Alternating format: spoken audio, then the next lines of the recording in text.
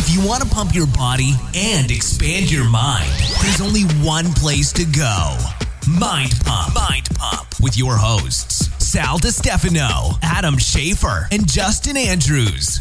Hey, man, that was a great conversation with Dr. Jordan Shallow, the muscle doc. Always. Yes. Always. He's like Beast from X-Men. He's Beast. I swear to God. Dude, we just got to paint him blue. He's like yak as hell. Yeah. And then super, super smart. Yeah. Very, very smart guy. Mobility expert. It's a great for contrast, sure. yeah. Especially in regards to performance, like when it comes to training and lifting. And Well, I love to meet movers and shakers in fields, and he is a power lifter, right? I mean, he is a. So I was just trying to move and shake right there. He through and through a power lifter, right? The dude's pulling like close to he's over 700 pound he's deadlift, over 700 pound deadlift. He's got a fucking 600 pounds. The guy's a fucking animal, right? And what's so unique He does about a lot him, of pistol squats. well, yeah, right. So his mobility is incredible for his size. Like to me, like it's one thing to be a guy who's like super hypermobile or a guy that's super strong, but those are very to be both. To be both, it takes a lot of discipline. Yeah. A lot of discipline. And to see a guy like him move, and it's obvious, right? Because of how he's very intelligent. He has a very methodical way of approaching his training. He hasn't bought into the hippie stuff yet, though. Yeah. Let's be honest. Well, we did a whole YouTube series also with him at Mind Pump TV, which you'll see. We have one that's already up, and we're going to be doing some more with him.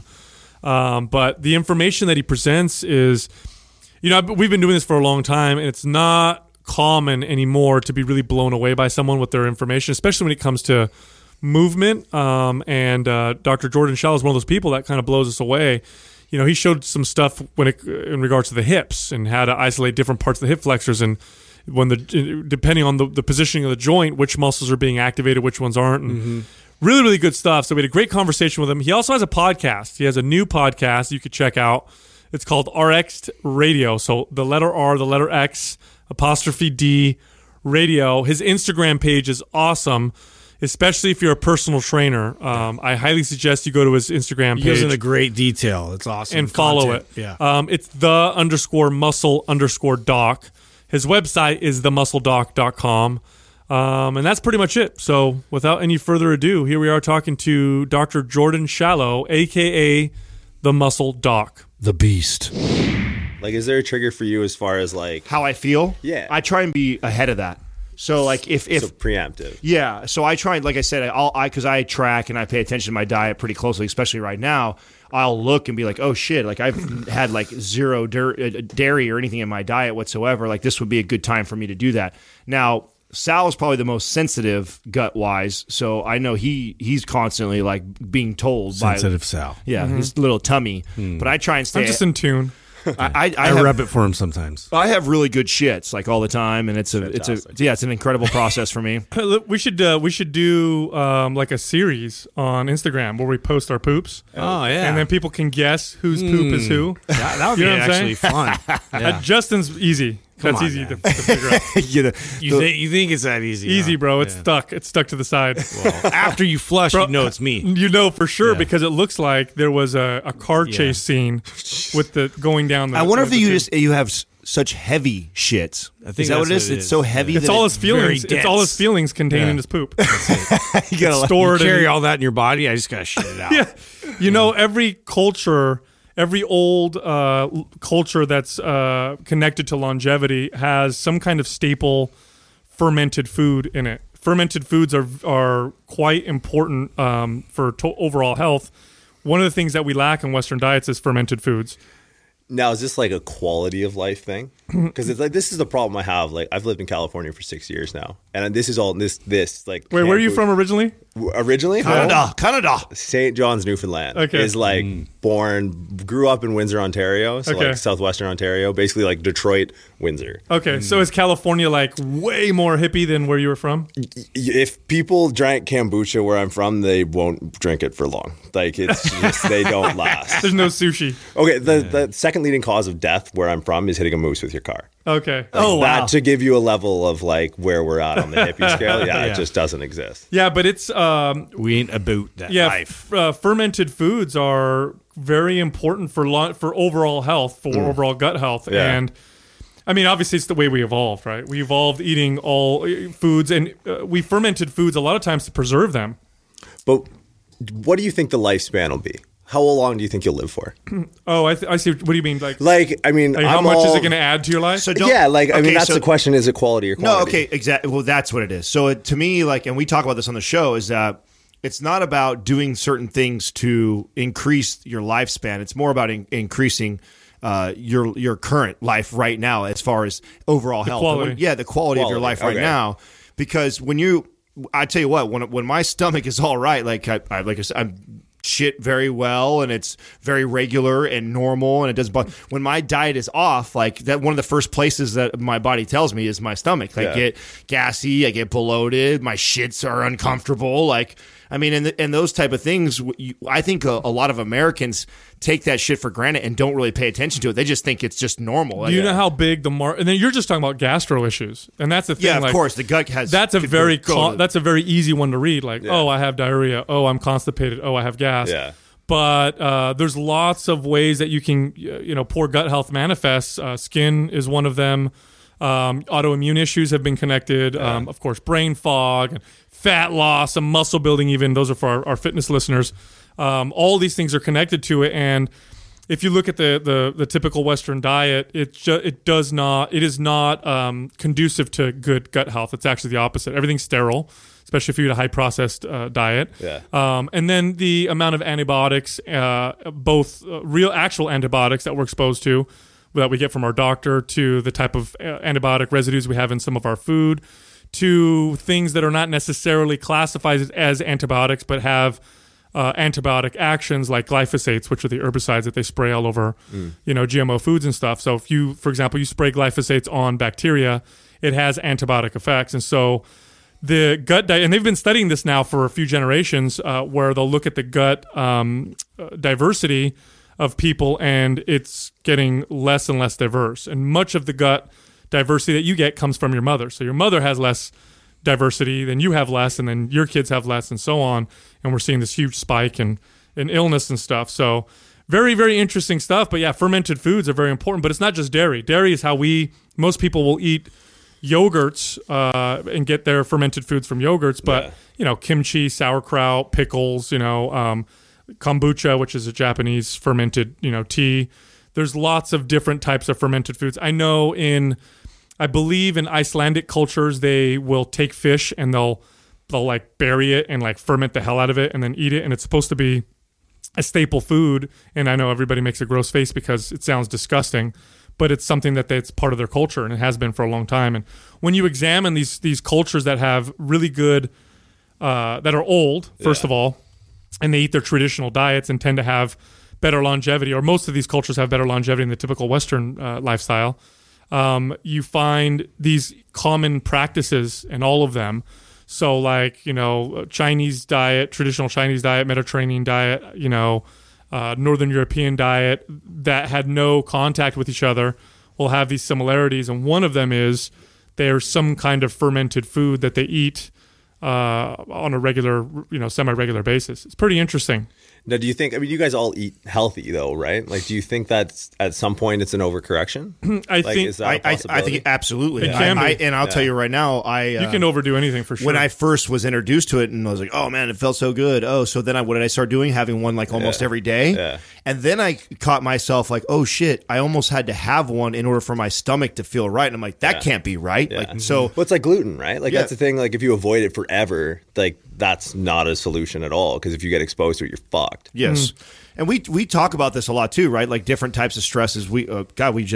Sal was speculating not too long ago, and which was ironic because we ran into a doctor who just wrote a book on it. About dehydrating yourself. Yeah, about intentionally going without water for a while, which just sounds so insane, because we tell people all the time, we don't get enough fluid, more water, more water, more water.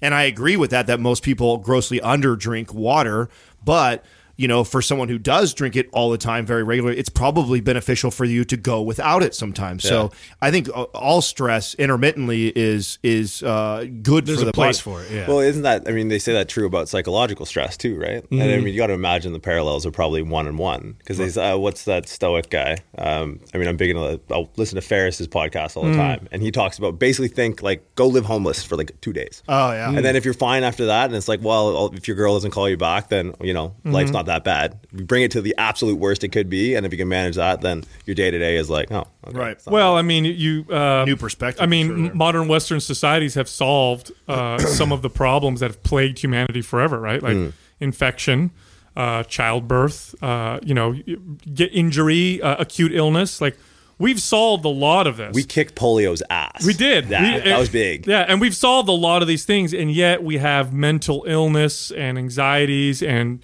paranoias and all these interesting psychological issues that are growing. They seem to be growing. And of course, obesity, which is is very obvious. And I think it's because we solved a lot of these problems, but we went so far in one direction that we didn't realize that there were these unintended consequences because the human body and brain did evolve under certain circumstances and conditions. And that doesn't mean you have to live exactly like that, because if you did, you would die when you were 35 of, tooth decay or something weird like that. But because we evolved under these conditions, the human body, it evolved to thrive with some of these stressors. And if you don't introduce these stressors, you have some problems. Fasting is a fantastic example of this. And they find that, and again, in all these old cultures, they all practice fasting in some form or another. And in fact, all the major religions have incorporated fasting in some way. I mean, the ancient philosophers talked about fasting and how it was beneficial for health. And now we know that when you fast and you do it properly, you reduce your risk of things like cancer. That you actually, here's an interesting one that I read not that long ago. When you when they do studies on prolonged fast, and these are with healthy people, so they'll fast people for like 10 to 14 days, which is very long. Don't recommend it unless you're doing it under the supervision of a professional. But they'll do this with healthy people. There'll be no detrimental effects on the individuals, but their livers will shrink like 20%, 30%. So their organ sizes actually shrink, and then when they refeed, the organs grow back to normal size. And what's happening is their bodies are literally killing off cells, and it's the older cells that they're killing. And when they rebuild them, they stimulate stem cell production. When they rebuild the organs, it's like they're younger. And now they're connecting that to reduced risks of cancer.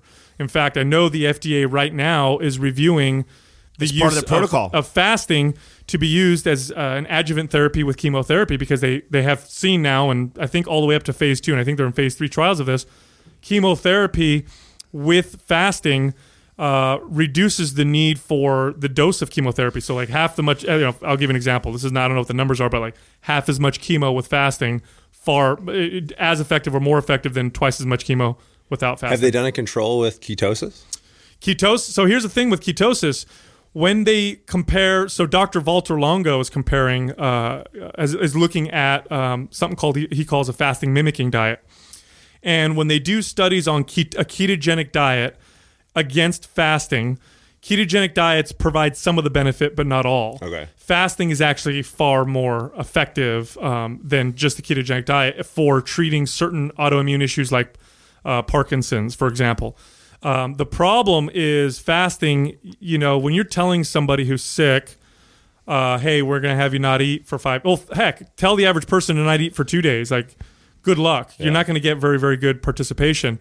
So Dr. Walter Longo is looking at something he calls a fasting mimicking diet. And I don't know all the details, but from what I've learned, it's something like 500 calories a day, and it's mostly fats that you're eating, and it's very, very low, and it's like for 7 days, and it's much easier to follow, and the benefits so far are the same from what they're finding to fasting. From like testing against cancer. Testing against autoimmune issues and all these other metrics that they're testing against. Because like when they scan for cancer, like a PET scan is basically where is the glucose being like uptook in your body at a more rapid rate. And that's sort of the cell proliferation that they're like, okay, that's growing too fast. Yeah. So it's like, let's cut off glucose. So I didn't know if there was like a caloric dependency to that, or if just like, no, just cut the cord. So if you cut, and there's I can't believe I can't remember the name of the effect. Was it the Warburg effect? I think it was identified a long time ago that cancer cells had the inability to run off of ketones.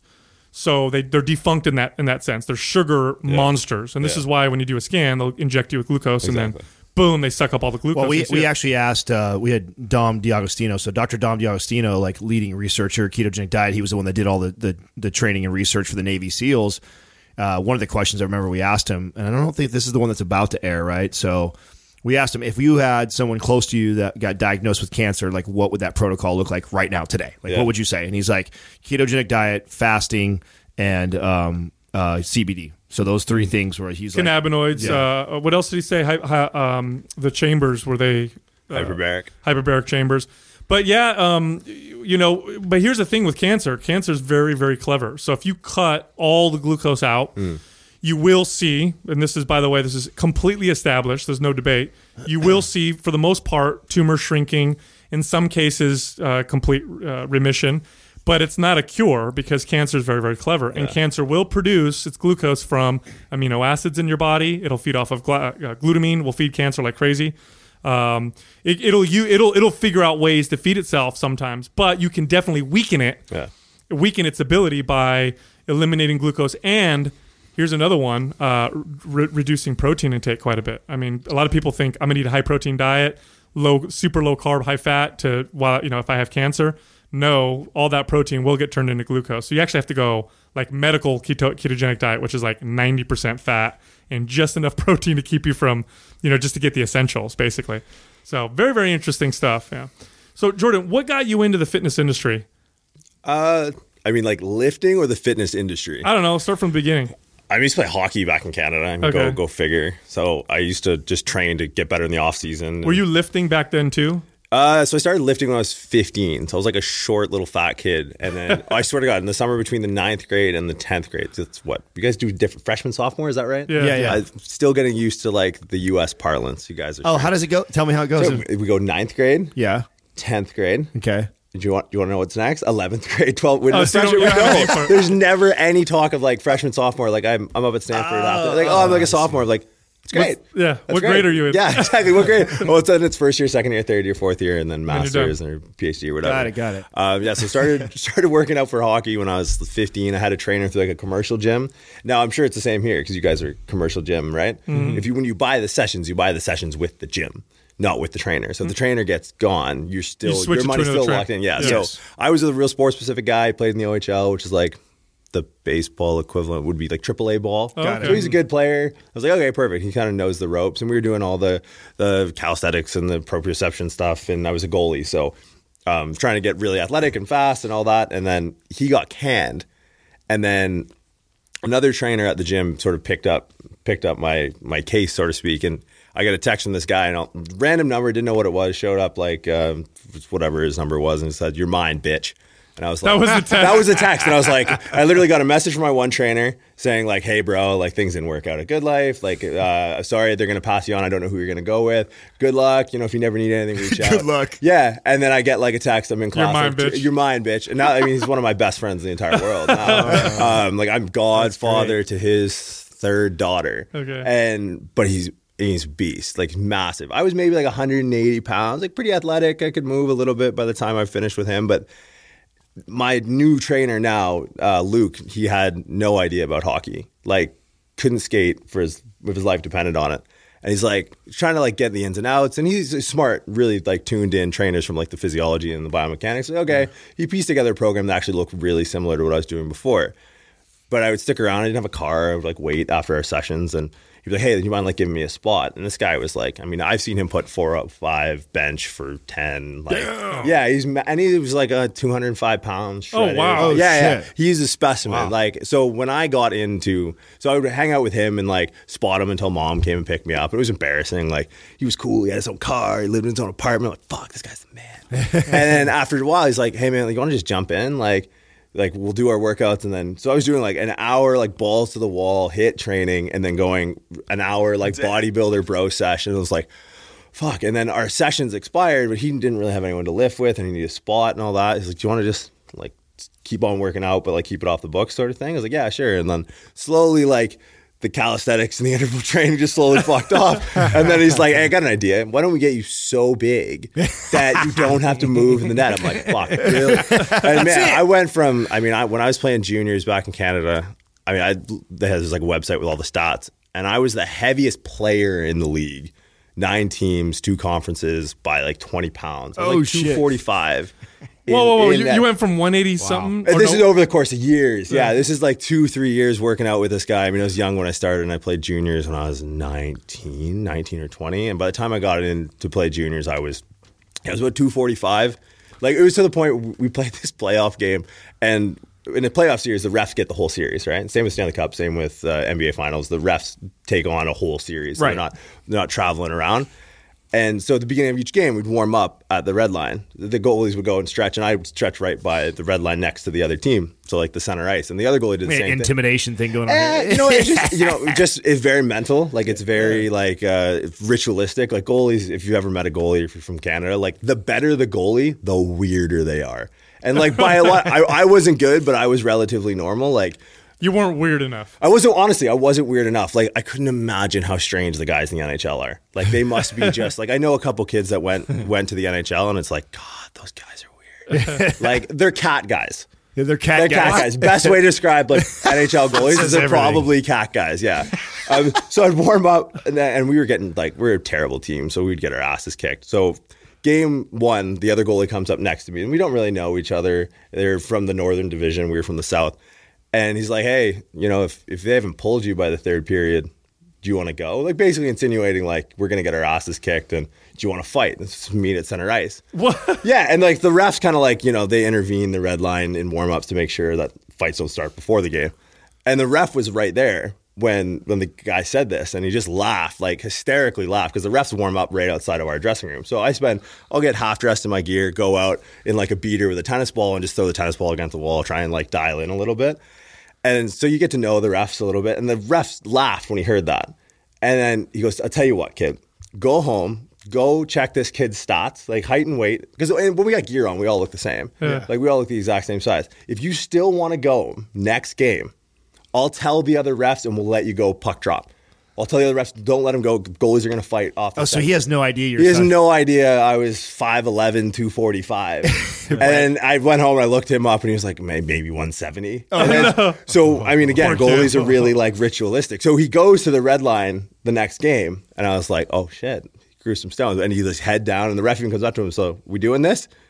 Shakes head. You go online? Shakes his head, yeah. He's like, oh, so you checks that? Yeah. And it's just nothing, not a word. No. We still got our asses kicked, and I'm like, fuck, I'll take any victory I can. But yeah, so that was pretty much up until I moved here. It was just like very bodybuilder style training. But you age out in sports really quick. Mm-hmm. You don't really realize it until it's like you're 21, you're going, oh, fuck, I should have been in the NHL at 16 years old. No one told me. Yeah. So then I just kept training. And now as far as like the transition into the, like, let's call it the fitness industry, Craig was my first introduction. No way. Well, that was how I first met you, right? Yeah. Me and Adam. Craig, I used to work out with Craig. He came here. Where did he come here from?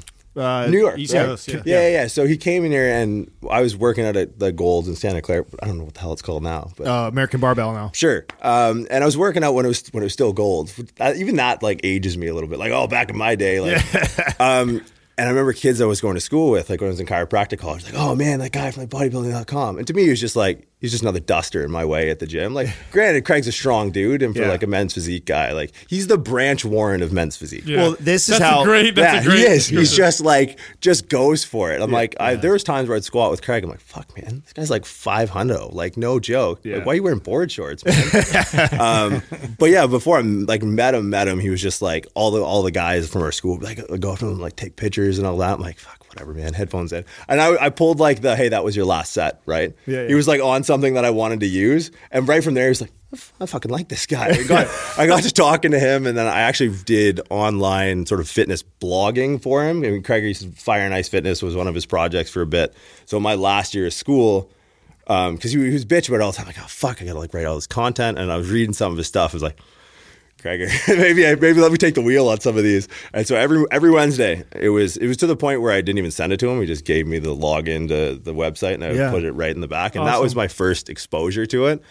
And it was like, I mean, I wouldn't have the practice I have. I wouldn't have the following and the online business that I have without him, because it's like he really showed me the road. Basically, I've come to realize every like bodybuilder, every person in the fitness industry is amazing at leaning their phone up against shit to videotape themselves or like take pictures of themselves. Like all the bodybuilders have, oh, let's take a picture, and there's no one around. Like, oh, I got it. And there's like a protein shaker cup leaned up against some other thing, and the phone is like on a perfect angle, and there's a timer, it's like 3, 2. And like it's on Instagram like that. So that was my first real exposure into like the fitness industry, and then. And Craig is the master at this because he's a one-man show. He is. One of the most. So my experience. This is I met Craig like I don't know how many years ago now, but through a mutual friend. And I was even though I was in the men's physique bodybuilding world, I didn't hang out with any of them. I didn't connect with any of them. And I remember my buddy like trying to tell me like, "Oh, you're gonna like this dude. You know, you guys are just like each other, this and that." And when he rolls up, and I recognized him right away. I'm like, "Oh, I know I've seen this motherfucker before." Like, and I was like, "Oh, bodybuilding.com. That's where it's at." He's subliminal, man. He's fucking everywhere. Yes. When you realize you know who he is, you're online and you're just like, Yeah. you're on some random like, Ask Jeeves, and Craiger's like in the corner, like, Almost man. any time that I Google like an exercise, a muscle, or something like that, one of his images, that bodybuilding series. Yes, Yeah, I know he's exactly what you're talking all over everywhere, Yeah. right? So I recognized him right away, and then when we got to talking, I actually his business mind is what I was totally right away. I was like, oh fuck, this guy gets it. Like. Yeah. I am the same. I was like, I didn't think there was anybody else out there that got into this for the reason of building a business. I was leverage like, your status. Yes, exactly. Like I saw the writing on the wall really early that there's no money in it. Like it's and to win a fucking plastic trophy, who gives a shit? Seriously. Like so I met him, got that from him. We hit it off right away, and then I was blown away by like, man, this motherfucker does everything on his own. He videos, he edits, he writes all his content. So that's crazy. I did not know that was like your first real introduction into the fitness industry. And it's funny because and when we started working out together, he had mentioned you guys and mentioned the podcast. And no joke, when the first time I heard Mind Pump, it was my mid-workout. He was telling me how he was like going over to record with you guys and stuff. I literally, hand to God, thought he said Mind Comp podcast. I was like, bro, hold on. Like, you don't want that kind of association. I know you're not a history buff, but like, I was like, wait, say that again. It's like Mind Pump. I was like, oh, okay. It's like, I didn't know you rolled that way, man. Yeah. It's like, I swear to God, it's my story. What do you mean? Jeez, my struggle. I like terrifying. Yeah, it's just in German. That's not the association you want to be making, man. Not the best business move. So yeah, you talked about that, and then learning to be a one-man show from him, and just kind of, we went down to the Fit Expo, and I fucking hate Fit Expos. Like they're the dumbest things. Like even now. You know what's funny? That's like 100% my experience with Fit Expos. I love the Paleo Fit, the Paleo. Oh yeah, it was. Oh god. So have you ever been? That's because you're a hippie, bro. That's why. I died 1,000 deaths. Yeah. You probably would. You probably. Did you watch the video? I would eat one of them. Did you watch the video? I did. No, I follow your story. I follow all you guys actually. Yeah. But like when you guys were there, it's just like, oh man, when the world ends, I'm eating those motherfuckers first. That's how that goes down. It's like those are the weak. Those are the ones you pick off. Oh man, the paleo thing for me is just it's too much. Or do they have like strength and powerlifting conventions that are like that? So no. Well, the nice thing is, so when you guys just aren't organized. Yeah, it's weird. We like you're not good at the whole get-togethers. Yeah, you got powerlifters aren't good with the whole Instagram and promoting. They're getting there. It's definitely, but I think they're heeding the warnings of like they're learning from the bodybuilding community's mistake. Like it's definitely it's a really small group. There's a ton of people. What was that like, whole juggernaut? Like that whole community? That's business, man. Yeah, that's those business, guys. So like they've assembled like. They try and cover everything. They have a couple PhDs. They have a physical therapist. Quinn Hennick runs like a clinical athlete. They're organized. Like they are, as far as the subculture goes, they're probably one of the most recognizable because they branch out. They're big in USAWs, USA weightlifting. They got the nutrition stuff. They're all like production quality and stuff like that. But yeah, they're down in Orange County. But yeah, back to the expo thing. Yeah. Powerlifting involvement in the expos is like they'll compete. Right. Like, so I competed in the Arnold Classic Australia. That's at the Arnold Classic Australia Expo. So it's like the main stage is there, and then you got the chicks selling protein or whatever the fuck, and then powerlifting off to the side. But man, we were the main event because it's like, oh, these guys are doing something. Well, that's to me when you go to those expos, that's the most intriguing part is the powerlifters. It's like I have something to watch. Like I don't want to stand. Yeah. That's always been my experience. Is like, what are they even doing? Like, you don't do anything other than stand there and you you gotta wait in line for Rich Piana, right? Oh my god! Oh, did you see his whole? I did, and I mean that should have character. surprised no one. Like that's Billy Bush on the bus, man. Like everyone knows that conversation happens. Like to me, that was like, well, yeah, fuck. Did you think this guy was like marching on Salem? Like, are you fucking serious? Oh man. I mean, it's funny because he set up like, I mean, he's everywhere. When I competed in Australia, I literally got on the platform before just to like kind of get my bearings. And I'm like, if I can see that fucking 5% banner when I'm lifting, that's going to throw me off to no end. And like, it's the biggest fucking banner you've ever seen in your life. Man, if I was a parole officer, I would just like post up there all day and just do like my check-ins there. Because every fucking neck tattooed like degenerate like that's out on Stips is in that fucking line. Like he's such a jackass. Well, which is even crazy to me that like you said, like why? I mean, the fact that people are getting so surprised about it, it's just like, come on, dude. Yeah. What'd you think? Like, it's I'll tell you why it's surprising, because people sometimes forget that there are some people that talk like that. Sure. I mean, and the very fact that it's surprising, I think, is a good thing, because if it wasn't shocking, that'd be a little more telling. Why are you following him if you know? It'd be a little more telling. But he's not Donald Sterling. Like he's not like an 80-year-old billionaire. But it's at the same time, it's like you gotta see the writing on the wall. And but he's just looking weirder and weirder. The guy's, it's like more. Is it more and more synthol, or what's going on there? You know what, man? I go back and forth, and now I think I've swayed to my final decision on him. Is like, I initially thought, I'm like, fuck, what a businessman. Like, he saw such an opening in a market for this unrepresented or underrepresented, like, following. Like, how many gyms around here, and maybe not so much, but you go to Monterey Road. Like, there's a lot of 5%ers around for sure. It was that's what I saw. I saw the business side. I was like, and I hope that was it. Yeah. I hope he sat around in a room with his wife and dogs and he goes, man, like, believe these fucking guys are eating it up like crazy. But I think the authenticity was the selling point. The fact that he didn't have those closed door meetings and be like, all right, this is what we're going to do. I apologize in advance for all the dumb shit I say on this next episode, but man, we're going to get like, this is going to go viral. Watch. But I think like that forethought wasn't there. Yeah. I think it was off the cuff. That's really who he is. He's genuinely just an idiot, you think? Yeah, honestly, it's like, I think that goes to prove it, man. Like, if that is in your head, I don't care what you're on, if you're drunk or on drugs, like, that doesn't exist. That is not in any of us. Like, if we sat here and smoked peyote, like, there'd be no way we'd be, like, uttering racial epithets within like 10 minutes of being high. So it's like, that's in there. And I only do that to my friends who are that race. Absolutely. And to their face. Like my, and in good humor. Yeah. Like, you're not going to pull a Bill Maher on Mind Pump. And right? Like going like, what was Kramer? Remember when he did that? It ruined him. God, at the Laugh House in LA. Yeah, that was crazy. Dude. Well, I just ruined his whole career, man. But then, I mean, he was a reputable character to start. Sure.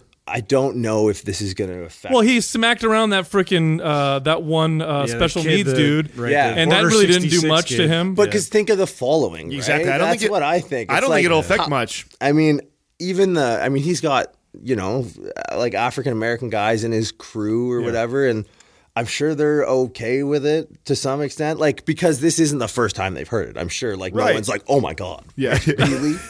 So to me, it's like, it won't affect his I don't think it will either. Right? I think a lot of people thought it was going to, and I'm like, I don't think so, actually. I wouldn't be surprised if he's got a lot of people that are think that way themselves. Well, look, when Trump does dumb shit, right? Like, he's still the president, and like when he said those things in the, like, any publicity is good publicity, I guess, if you're following as a bunch of idiots. Well, so I see this trend happening right now, which annoys the fuck out of me, is I actually think a lot of this beef that goes back and forth, it reminds me of, Tupac and Biggie back in the days where, the East Coast, West Coast thing is like, I'm starting to see that in the fitness industry where people are intentionally picking beefs just to get it's classic. It's classic advertising. It was mastered by Coca-Cola and Pepsi back in the day. Like, when you create beef, you actually give people, you actually force people to take a side when in fact they would have never taken a side to begin with. So now all of a sudden my two choices are Coke and Pepsi, whereas before I had 7-Up and Sprite. Well, I mean, and that's, any good business follows religious tenets in my estimation, right? Mm-hmm. So it's like, if you set up the opposite, then it's de facto two options, right? Mm-hmm. But I mean, with the whole Piana thing, it's like, he's not it's not going to matter. And the beef, like Generation Iron too. I think we watched the fucking trailer. I haven't seen it. I haven't seen it. So I haven't seen it, but I've heard like whispers about this fake beef thing happening. What's his face? The guy that jumps real high.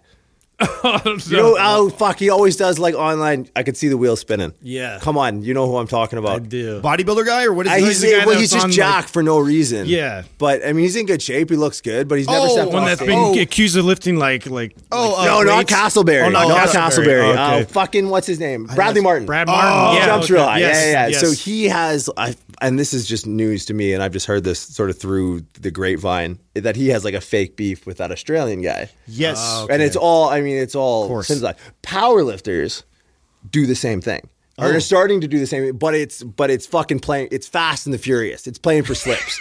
Like what do you mean? They call people out, and it's great. Now it happened last year at a meet I was at, and it was all in good fun. But like they'll poke each other on Instagram, and like they'll put money down. Biggest total wins. Oh, wow. So But that's cool, though. Yeah, That because is there's a precipice there. There's a climax to that where it's Well, it's like tangible. Yeah, it's I mean it's almost taking on It's like measurable. boxing. There's something you can actually measure, Yeah. like where bodybuilders would be objective. Like, I look better than Yeah, you. No, I you have don't. more followers. Yeah, or- right. yeah, I Exactly. read No, you got to signs put of your that. money That where your shit's mouth silly. is. Yeah, so this is coming up now in powerlifting because I mean I don't know if you guys have ever been to a powerlifting meet. have. Yeah. Okay, I mean it's like being at the DMV with strong people. Like that's literally what it is. It's from a spectator sport. It's not. It is that, not right? spectator friendly. No, I mean Yeah. they're trying to implement like new ways and. What are they inadvertently- doing? So there's a new thing happening right now, and Australia is really kind of leading the way on this. As a meat promoter named Marcus Markopoulos. So he's the one that puts on the Arnold Classic, and there's a lot of big lifters coming out, and all sort of under or thanks to him, I guess. So they're sort of spinning off because they're seeing the potential market for that head to head. So they're hosting a meet right now, and there's two things that go viral, right? Massive guys lifting massive weights. Ray Williams. Yeah. That took powerlifting into the mainstream. Like people can consider like 1,000 fucking pounds. This guy. So I mean, even if you play tennis, you're like, oh shit. So that got traction. So what they're doing now is they're hosting big dogs. So this will be the second year that they'll host big dogs in Melbourne, which will be no weight classes in the jungle. We don't give a shit. Oh, wow. Do whatever, biggest fucking total wins. Oh, wow. So that's like, I mean, that's drawing in the crowd. cool. And what they're adding this year is really interesting, sort of as like, I don't want to say like a sideshow, but maybe like a warm-up act, is they're doing something similar with lifters that are known to be good, but have similar totals as other lifters, regardless of weight class. So oftentimes, like, there'll be a weight class above or weight class below each other, but they'll total around the same. And it's like, hey, you guys have 8 or 9 months.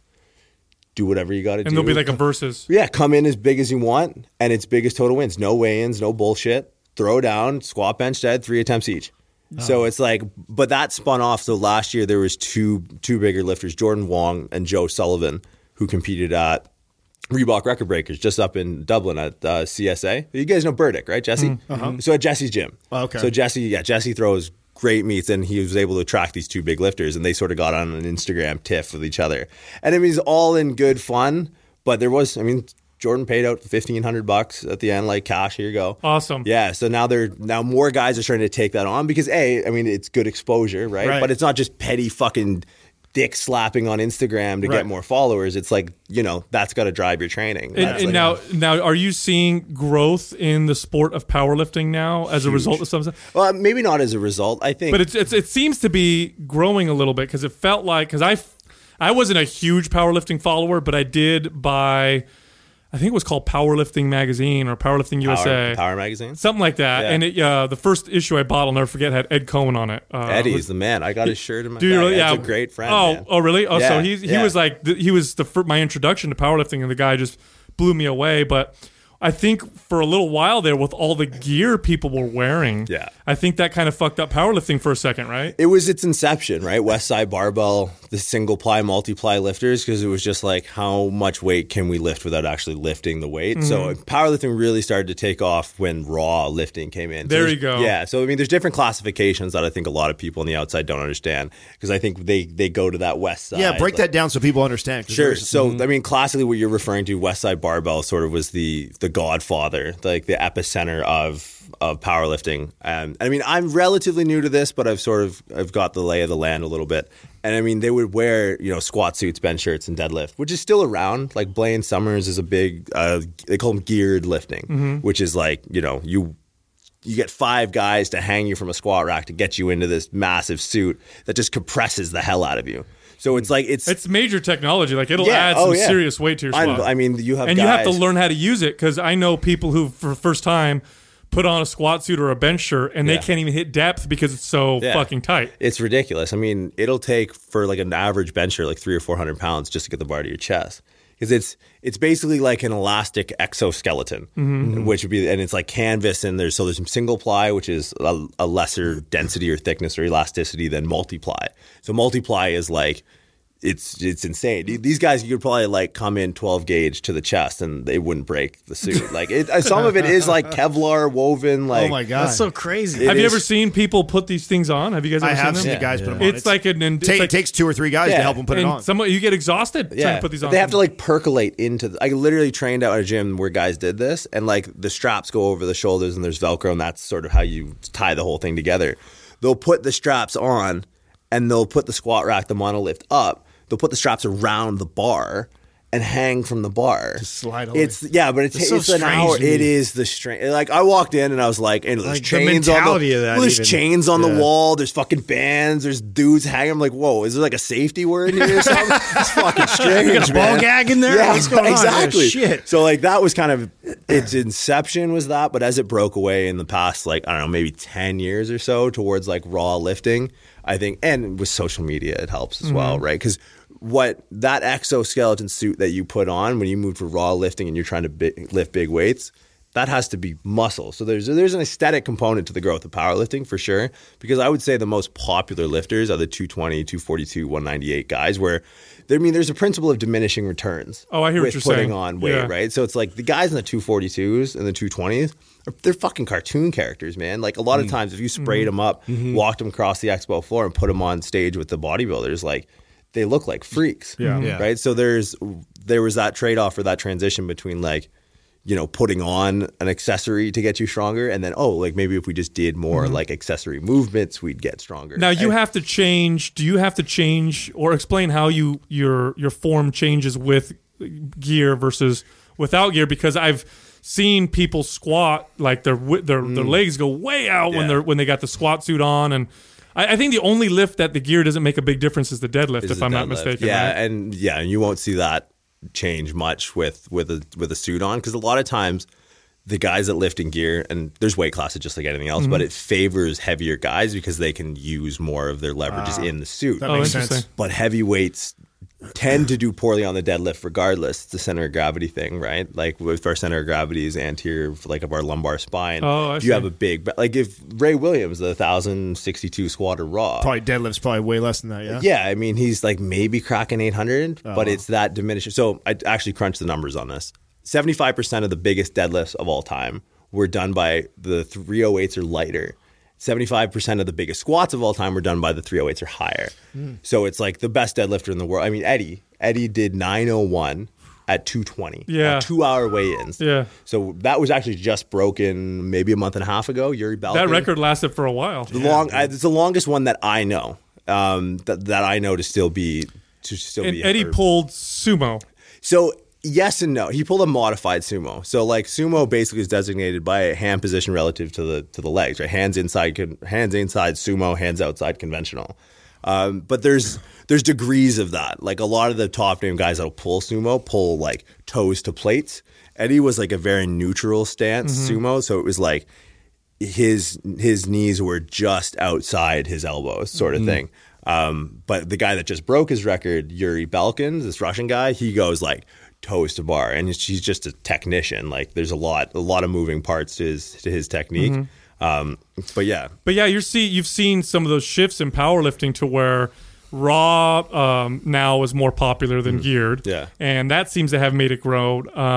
And I also think what I've seen from the bodybuilding kind of cosmetic aesthetic world is that they're starting to finally really appreciate the muscle building effects of training like a powerlifter sometimes. Whereas in the past, you didn't really. I mean, in the 70s, you saw a lot of it, and then it kind of fell out of favor. Yeah, there was a stark separation between the two. There was a while there where bodybuilders didn't squat and didn't deadlift at all. They just didn't do it, and then machine based. And Coleman, Ronnie Coleman was a big squatter and deadlifter, and he kind of broke that. And, look where he's at. And right. Exactly. So look at Dexter Jackson. Yeah, a guy who goes on record and says I'm a bodybuilder, don't need to squat, and hasn't squatted heavy in decades. Yeah. He's 6 years, if I'm not mistaken, he's 6 years junior to Ronnie, right?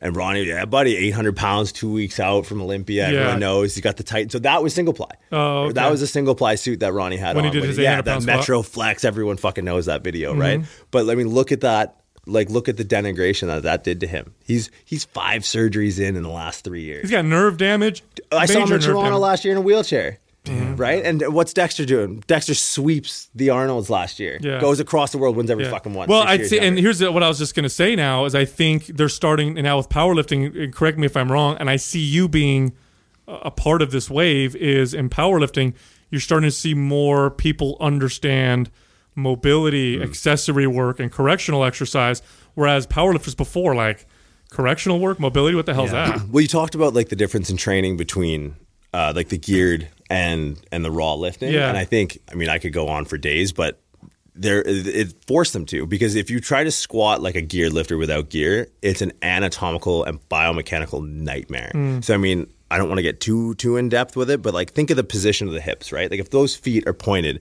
to either side of the room, if that's a representation of rotation of the hips, right? So if that is full external rotation of the hips, how are you going to generate any torque from a length tension relationship of that muscle, right? You don't have to. The torque isn't generated. You just push yourself into this exoskeleton, and that sort of has your back, so to speak. Another thing, the cue, and fuck, I don't know if powerlifting's to blame or it's NASM or shitty certifications or CrossFit.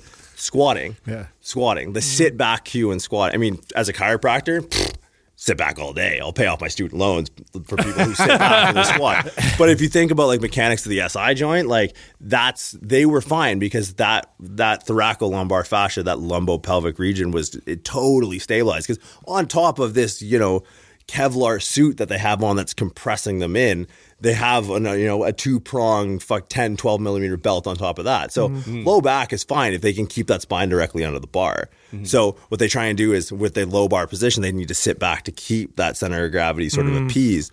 But the second you do that without that suit, so if your hips are flexing forward, if your pelvis is anteriorly tilting, you're basically each ilium that your hip sets in is going like this. But if you think about the gait cycle, like when we walk and we put our leg in extension, so that leg when you're walking, that's anteroversion of the pelvis, right? So they move independent to one another. So if anteroversion leads to flexion or extension rather of that femur, you're going to tell people to sit back, so anterovert, which would set a trajectory for extension, and then you're going to flex through that. So that's when people get like FAI, like hip impingement stuff. That's part of the reason there. And then sprained SI joints or like spondylolisthesis, L5S1. So you said hip impingement. Is that when, because I've had this happen in the past and I've figured out ways to help clients work through it and correct it, but I'll hear some people say like, oh, I feel like it's my hip flexor when I'm squatting. Yeah, which one? What do you mean? There's like 8 or 9 muscles that flex the hip. Oh, okay. Well, that's what they say. Yeah, no, and that's what I say back to them because it's the ambiguity of that designation. Yeah, they'll just say I feel it here. It feels like my hip flexor. When in reality, what I identified many times was just a hip. It was a hip issue. It had to do with what you're saying. So instead of saying sit back, because I think when I tell people or when I've told people in the past to sit back, what I'm trying to tell them to do is not necessarily sit back, but just to adjust their weight. And I think what people understand is anterior tilt. Yeah. Like when you say sit back, they think stick butt out and arch my back, which is then what causes a lot of the issues. So what are the cues that you would use then instead of that? For like a powerlifting, or just a low bar squat? Yeah, or just as someone who's squatting and you want their... Well, I think the dogma is squatting's bad for your knees. I think that's where it started. And I think from that extrapolated out certifications and coaching that all went to protect the knee. And it's like... To me, it's what started and everything else. Well, it started with one study, 1955, and this is the problem with research when bad research gets in because it just circulates. Because someone can cite it and then someone checks it out and it's like, okay, yeah, but it's like if you just read the PubMed abstract and don't research is like religion, right? It's you can either follow it to a T or you can interpret it. If you think a guy lived in a whale for 2 days and then lived, like there's an interpretation to be had. There's an understanding that like, okay, that probably didn't happen, but what's this trying to tell me? Right. Now it's the same thing with research. point. If you just go off of it like word for word dogmatically and you go, oh, this research out on this, I'm going to abide by this new tenet of God, research. that sounds like some people we've had on our show before. Interesting. God. Like, no, no. Yeah. Lane Norton. No. Just clarify. But yeah, so the study was in 1955. This guy, Carl Klein, did a study on, he basically used a goniometer, so like the measuring stick, compass, to measure degrees of movement of valgus and varus at the knee. And the control was just people walking down the street, non-athletes, and they took Olympic weightlifters immediately post-competition. Now, there's a few things wrong with this from the get-go. It's like, well, yeah, if you took those people off the street and you just squatted them full depth with a bar over their head, they would have more mobility in their knee just forced on it because they're just walking on the street otherwise, right? So from that, he obviously found more valgus and varus motion through the Olympic weightlifting study, the deep squatters. And Now, said, can you explain to our listeners what you mean by valgus? Sure.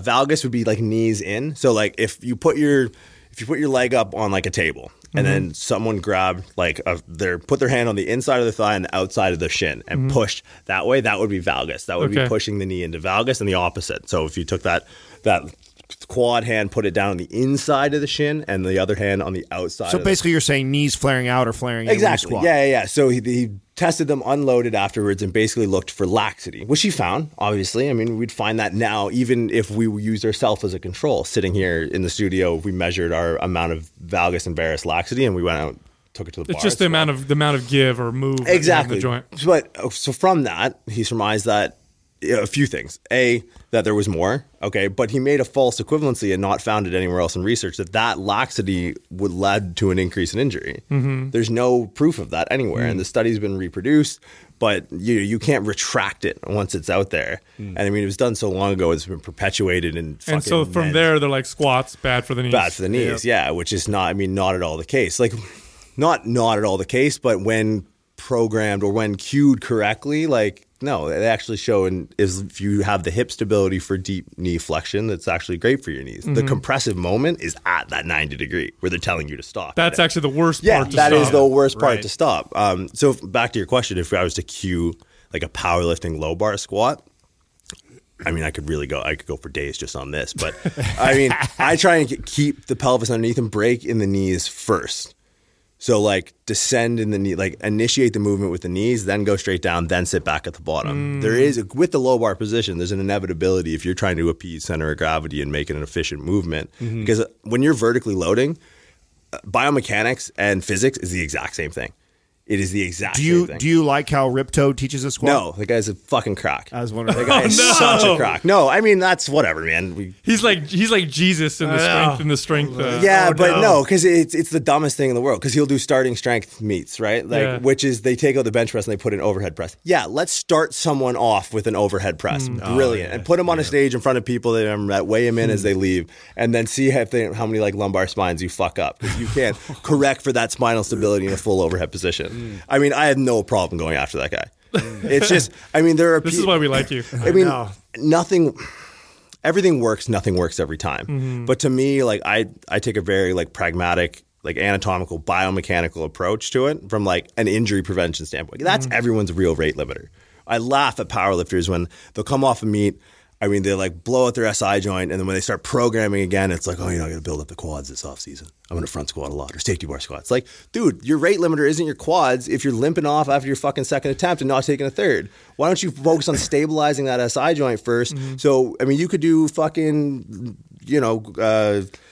hack squats and lunges or whatever and build up the quads that you want. But if you're not in a stable enough position to express that strength on the platform, guess what? All that's for naught. And the funny thing is that this is paradigm shattering, mind blowing what you're saying to a lot of people who are in the strength world, which if you really think about it, I mean, it makes perfect sense. I mean, as personal trainers who've I worked with a lot of high end clients, and a lot of the work I did was what you're talking about. Yeah. It wasn't develop this, develop that, build that. It was develop stability, work on control, work on range of motion, and then all the other pieces kind of fell in place. And then all of a sudden we're getting a lot out of the exercises that we're doing. And I'll never forget, as a personal trainer in the early days, we were taught certain exercises you shouldn't do ever.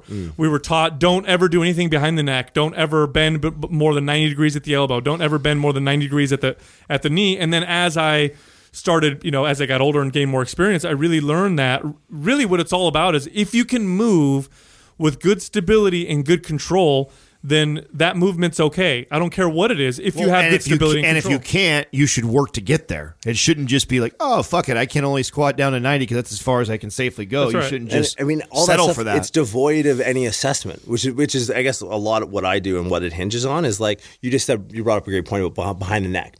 Nothing ever behind the neck. Yes. Yeah. Dude, if you're Superman and you have clavicles that are 1.5 feet long and your shoulder motion is great, behind the neck relative to that deltoid that you're trying to isolate, yeah, it's fine. You're fine. If you have the ability to retract and depress the scapula to set that trajectory, and that trajectory just happens to be where your fucking hand is behind your head, then yeah, go for it. Do a lot of people have that? Probably not. No, and that's just it. Like years ago, I met a gentleman who was either 70 or in his late 60s. I can't remember.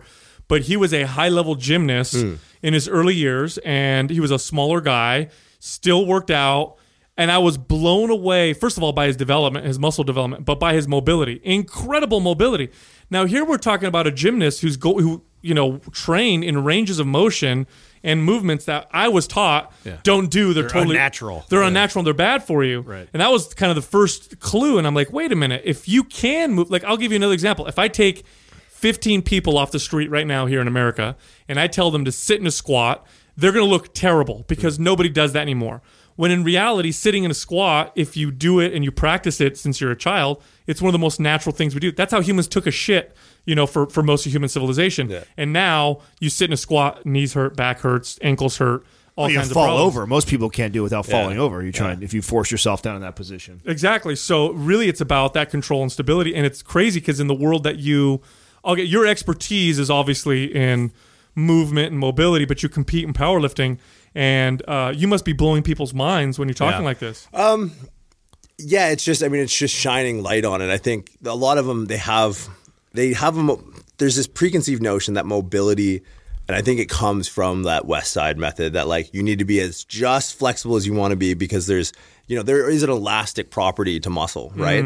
And they think that if you can springboard off that's exact, tightness. that tightness, right? And it's like, yeah, but like that's how you tear. That's your shit. Highest risk when you're like that. So my biggest thing is like, I take guys that squat 800 pounds, 900 pounds, and I put them on one leg. I challenge. Can you put your socks on in the morning, standing up, one at a time? See if you can do it without like fucking falling back on the bed. And they can't do it, right? So I'm like, if you can't stand on one leg, don't fucking squat with two. You don't have the stability for it. It's just, it's been glaring for so long, but so when I present, when I do my seminars, I put up that equation, right? And I ask people like, when you squat, what do you think the percentage breakdown is per muscle group? Like how much of your squats? How much is hamstrings? How much is core? How much is upper back tightness? How much is lats? How much is dorsiflexion? Whatever. And I get percentages and I put it in a nice bracket. Put it up on a board, nice bracket. And say, okay, all right, let's start. Say you come off a meet and then you think your quads are weak. Okay, let's say that potential 30% is not 25. So I go through the equation, I do all the math inside the brackets. And the brackets are key because of anyone who knows math and order of operations. Because at the end, I draw a little unicorn. I draw a little unicorn on the outside of the brackets. And now you need to give that unicorn a value because that's like, oh shit, I can't bench 3 times a week going to the meet because my fucking elbows hurt. Because I low bar squatted yesterday, I have no external rotation. I'm torquing the shit out of my elbows. And I can't realize I can't fucking bench. But I'm going to hammer my triceps because I'm inside this bracket. I'm inside this bracket and I'm trying to get my triceps stronger for my bench. But it's like, dude, you can't bench 3 times a week going into a meet. You're fucking useless, right? So let's identify this unicorn first. Because when you give this a value, say that denigration of not being able to train at a high frequency or high intensity, peaking for a meet, puts you at 0.5. Go out and like, okay, maybe I'm 30% on my squat, but I've only got like 28 on my quad, so 28, and then you do the math. So I'm like, okay, so I'm like 79% of what I could be with all my muscle groups. So I get everything up. It's like, yeah, but if you times by 0.5 on the outside of this fucking magic unicorn, all of a sudden, all that goes to shit, right? Your 600-pound squat's now the 400-pound squat. That's your biggest potential for increasing your strength. but you need to identify it and you need to see the writing on the wall, because everyone thinks squat, bench, dead. Oh, it's such a balanced sport. Fuck no, it's not a balanced sport. It's the most like internally rotated, dominant upper body sport. Deadlift with your lats, bench with your pecs. Okay, both of those are internal rotators of the shoulder. Then get your shoulder in the most externally rotated and extended low bar. And it's like, yeah, no shit. I mean, there's so many pitfalls designed into those three lifts, especially in combination and in succession, that it's like, it just takes a different prism to look through. So I think I just got into the sport at the right time as I was going through sort of, I mean, I finished up with exercise science and public health degree and went into chiropractic college. So I was squatting at night with powerlifters, and then I was cutting up dead bodies in the morning with like in my anatomy class. And I'm like, wait a minute, this attaches here? Yeah. Oh, I got to tell everyone about this. No, stop. Because it's putting like all the dots together. Yeah, and honestly, that's what it was. Yeah. And like that, to me, like just the cadaver lab and all that, my training was exponentially more efficient after that. So yeah. do you consider yourself kind of like a nerd a bit? Do you geek out on that stuff when you learn it? Can you hear him talk? Well, no, that's why I'm asking. I feel like you.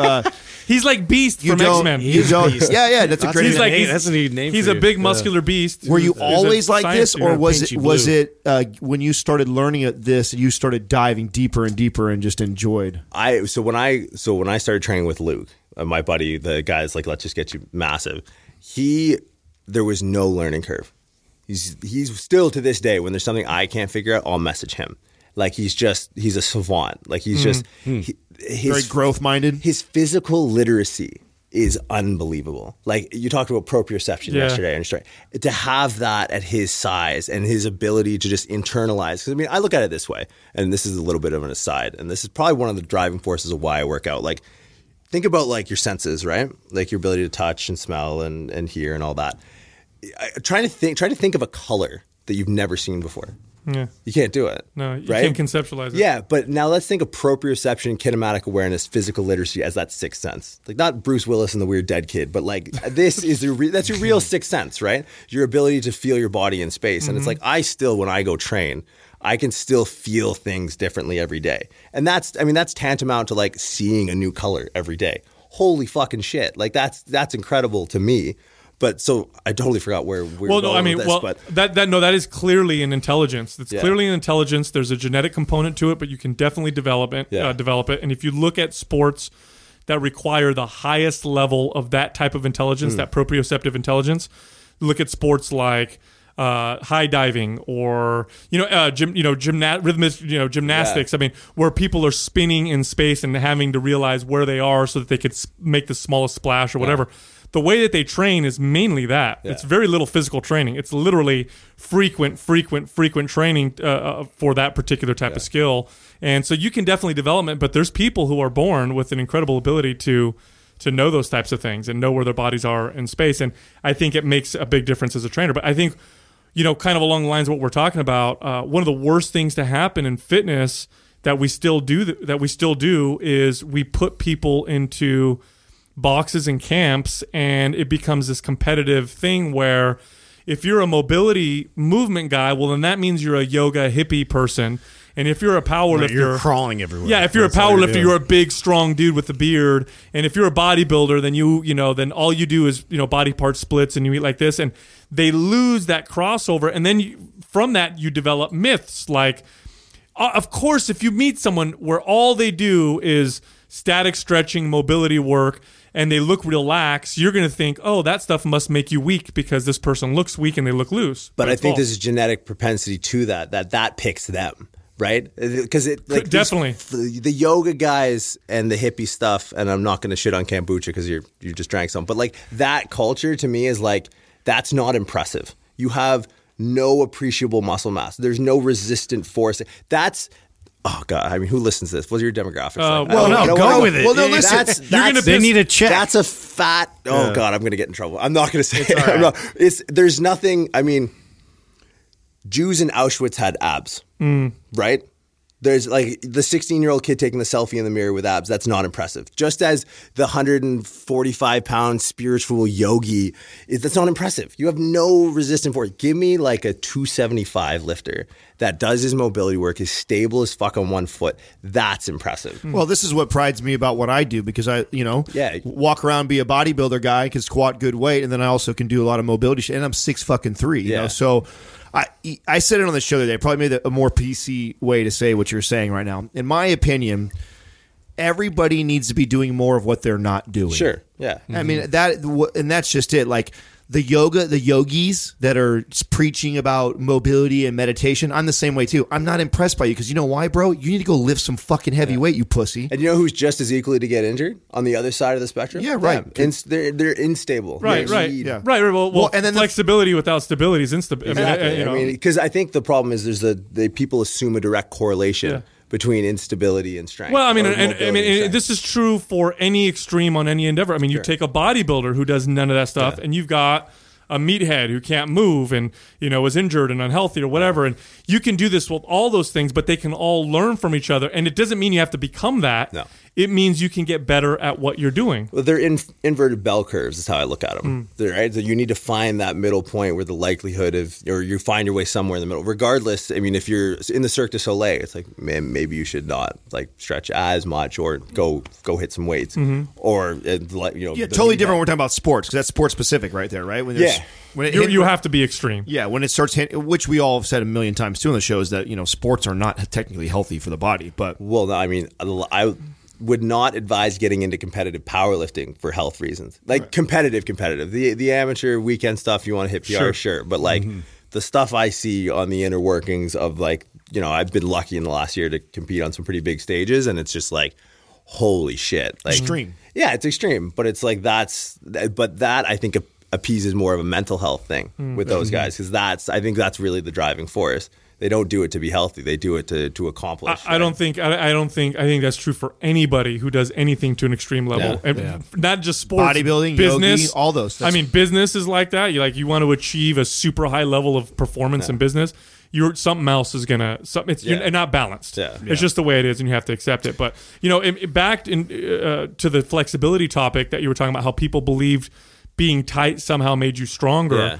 What really blew me away not that long ago was realizing that flexibility has less to do with this muscle that you can stretch like a rubber band, and it's more to do with the central nervous system and how it responds. Because I could take a client, and I've done this so many times, I'll take a client and I'll improve their flexibility within a 20-minute stretching session. Yeah. I didn't make their muscles any longer. I just told their central nervous system to relax a little bit. And so when you have somebody who, and again, there's genetic components to this, and I've had clients like this as well, who come in, never work out, they're totally deconditioned, but they're so lax and so flexible that they can squat bottom out, they can, stretch their hamstrings, no problem, but they're so loose and weak, and people will attribute that to weakness, and no, it's just this person is deconditioned, their CNS is on the other side of the scale, where they don't have the CNS that fires to control. It's just super lax and relaxed all the time. Well, I think a lot to that, and it's something I talk about a lot, is why you get tight, right? Because I think in this spectrum, we've created really linear, like sort of polar opposites of mobility and like flexibility, or like in flexibility or like tightness and mobility, I guess is what I'm getting at. But I mean, I look at it more like a three prong or three circle Venn diagram, because stability and strength are not the same thing. Right. And I think understanding why joints get tight, because a lot of times they get tight to force stability on a joint. So this is a classic example. If I were to give you a dynamometer, exactly. So if I were to give you a grip strength measure here and have you put it over your head, where do you think the reading would be higher? Arms at your side or arm overhead? Your side. Every muscle that controls grip, medial epicondyle and down, as nothing, it's totally dissociated from the shoulder. But you have proprioceptors in the shoulder that talk to the brain that say, hey, in this overhead position, we're unstable. Don't load anything heavy in this. So kettlebell bottom under press is something we did last time I was around. And that's a great example. Like, I can take a 35-pound kettlebell. I can go 300 pounds overhead. Like, 35 pounds should not be shaky at the top. But it's in this most unstable structural joint position, in that full overhead position, that the grip, it feels like, oh, my wrists are weak. That's one thing I hear a lot. It's like, no, it's not. Your shoulder is telling your brain, don't load distal to this instability. drop the fucking thing. That's why your wrist feels weak. God, what a great video and explanation. That's such a cool point. Yeah, you just blew my mind right now. Yeah, no, that you are. I'm listening to you right now. I'm going like, wow, that's such a great. This is why it's so important to train in these different positions because an it's in-range your brain, strength. your central nervous system literally is. Think of it like a rev limiter, but that rev limiter changes depending on the positioning of the body and the joint. Yeah. So you can be so strong. You could be like, man, I have the strongest biceps in the world, or I have the strongest quads in the world. But in this position, I have half the strength. I lost a lot of that strength, and so the key really is to be able to gain that strength and stability in all these different ranges of motion, all these different positions. Because you know, again, real life works that way. You know, this does remind me a little bit of like some of the bodybuilding culture that we're doing some things I felt that were good, but they totally misrepresented it. Yeah. Like you'd see guys, you know, flaring their elbows out really wide and doing these triceps, and then they would be telling people that's developing a certain part of the tricep. I'd be like, the I'd be like, pectus going from this internus. angle, yes, I would be like, you fucking the lower but bicep. at the same time, too, then somebody might catch me doing a movement like that inside the gym, and I'd be like, well, the difference is I'm not doing it to build a bicep or buy up my peak of my bicep or my inner tricep or my, you know. Oh, that's one of my favorite ones I do for my shoulder stability is like crucifix curls, like the high cable curls. Yeah. Because then you load that long-headed bicep tendon as an anterior stabilizer of the shoulder. Everyone thinks I'm working on the peak. It's like, no, I got T-boned by a fucking Suburban 3 years ago and had to Mel Gibson my shoulder back into place on the corner of Dela Cruz Boulevard. Like, this thing's got to be locked in, and that long-headed bicep tendon is going to do it. I give a fuck about how big your arms are. I have no idea. I honestly could not tell you. But So great, dude. See, and this is what people need to hear. And I know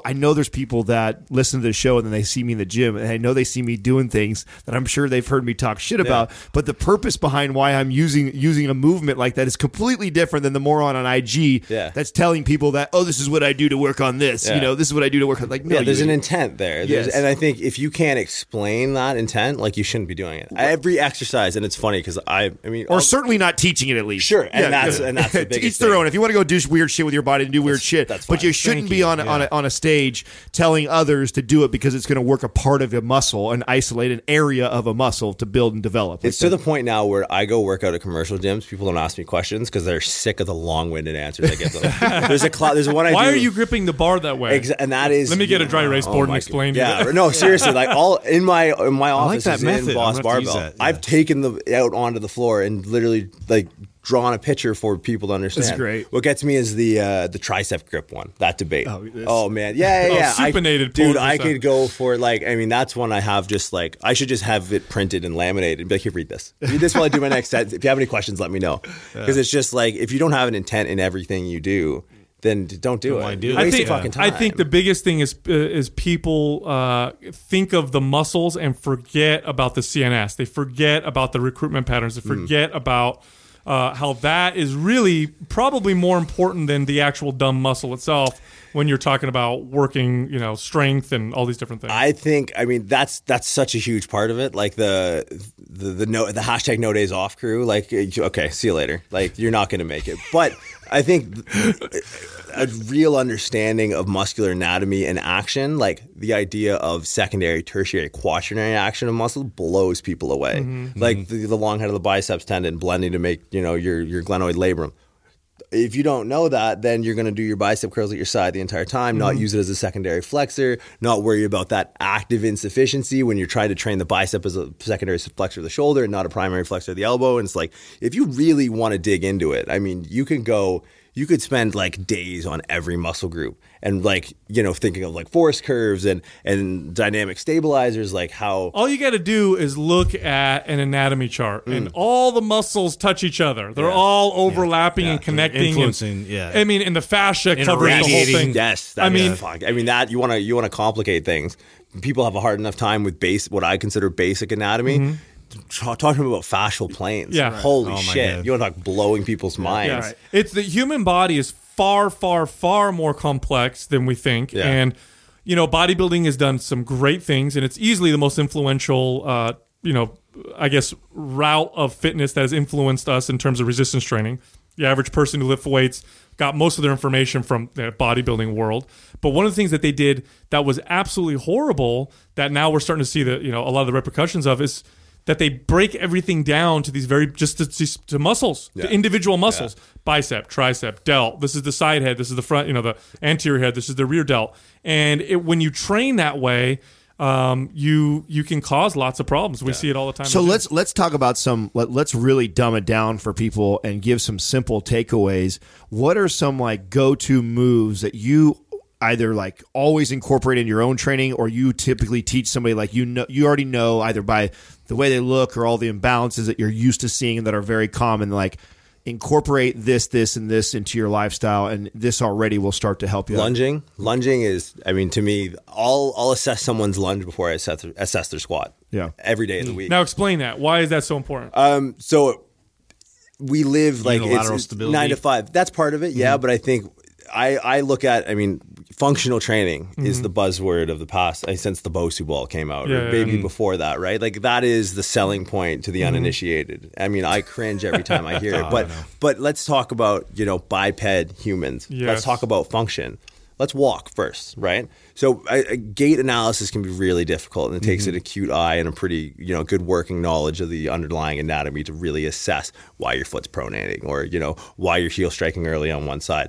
But if you take that very sort of benign assessment, that seemingly benign assessment, you stretch it out. That's what a lunge is. You're taking the gait through its end ranges of motion. Then things become very apparent. Like I always use this analogy, like if I was to try and, I don't know, shoot Adam in the head, right? I wouldn't have to be. I could be 5 degrees off. I'd still blow his fucking brains out, right? He's sitting right next to me. Yeah, but if I'm going to try and shoot the guy across the street, well, this is what it takes to get through to people. If I'm trying to shoot the guy across the street, and I'm a couple degrees off, I'm going to clean over his head. He won't even know he's in danger. It's the same thing with hip mechanics and body mechanics. If you look at that longer range trajectory, so it's like if I'm trying to assess the hip, I'll start with the foot and make it. I mean, I can look at the hip and see it's like, okay, he's internally rotating here. I don't need to look for that toe pointing in. I know by looking at it because I've done it enough times. But to make it apparent to them, to increase the likelihood of buy-in, to get them to correct it, the lunge is huge because it's like, they do a conventional lunge 90-90, no knees over the toes. It's like, okay, lose all that what your trainer told you before shit. Try and anchor the heel, drive that knee as far over as you can, an athletic lunge. And then this is what I always get is I want to see both hips externally rotate. This was something that you opened even my eyes, and I've improved my lunging after you and I did that series together. And I never realized I had a discrepancy in my hips until I had to get that glute med to fire and open up on one side. And it was actually, I had to really, one side very natural for me, other side very unnatural for me. And you'll notice too a discrepancy in stride length. So I usually mark that because it's hardwired, that stability, right? They feel tight to get into it because that's a really you're basically in like almost a front split position as far as your femurs are concerned. Now you made a point earlier about hip flexor, right, as a single designation, and it's like whoa. I mean, and you have to oversimplify it, and a lot of times it's self-diagnosed, right? Like Silicon Valley-itis, people they WebMD themselves, and it's like, oh, it's probably tight hip flexor. All right, which one? Iliacus, psoas, rectus femoris, TFL, your adductor brevis and pectineus both act like hip flexors. You tell me which hip flexor it is, right? Sartorius acts as a flexor, adductor, external rotators, like which one? And usually, and in what position? Exactly, because all these are acting on a movement or on a joint that has freedom of movement in all planes of the body. So linear extension, and this is why I cue the lunge the way I do, is only going to affect a certain group of muscles. Usually linear extension is more stretching of the iliacus. Then you got a lateral lumbar shift, and that'll get more onto the psoas. But if you externally rotate and abduct that back hip, because usually we're very front focus. When that front leg lands and I cue them to go knee over the toe, they think that's it. They can keep the heel down, like, okay, chest is up, good. Yeah, you're watching the back too. The back leg, because that's the one I'm most worried about. I mean, 9 to 5, when you're sitting in this hip flex position, it's like all your hip makes perfect sense because your leg behind you probably has very little strength and stability if you're an average person sitting down all the time. And that's the point. Taking it and building strength at those end ranges of motion and creating or narrowing a threshold is how I describe it. Strength and stability, because what gets me is when people get hurt, it's like, I don't understand. I've been doing the same thing every day, and today I went to time. Exactly. You've been headed for that threshold your whole fucking life, and you went and picked up your kid's toy, and then that was it. So my buddy Jordan Junta, he says it really eloquently. And pain is the first symptom to appear, or the last symptom to appear, the first one to go away. So it's like you're sub-threshold forever, not realizing it because you can't sort of internalize. Wow, that's a good point. So, in other words, you can feel pain, you can make it go away, but you haven't corrected the problem. Just because you don't hurt anymore doesn't mean you're not at that sub-threshold anymore. Yeah. Like, there's a lot more work that needs to be done to get you away from that level, which is before the pain actually happens. Because you get in my office all the time. You send them away with correctives, they feel good, and then they're back in there like 3 months later. Okay, when's the last time you did your correctives? Well, when I started feeling better, I stopped doing it. It's like, well, shit, man, should have had a V8. Like, come on, man, do better than that. Right? So, to me, it's like it's just so apparent that it's so the lunge. Sorry, get back to your point. The lunge would be my big one for the lower body because you walk through that cycle that you have that. And how you do the lunge. So I'll make sure that we put a link on this episode for that series that we did together because I'll tell you that this has become a staple warm up to me getting ready for like training my legs. Is I'll do all my prime movements that get me going, like my 90-90 swings, all that bullshit, right? So and then I'll go into the lunge and I get barefoot. And I do the walking lunges on the grass in here, and I'm really focusing on that, and I never did that before where I concentrate on my back leg and try and open my hips up at the same time as I'm lunging forward.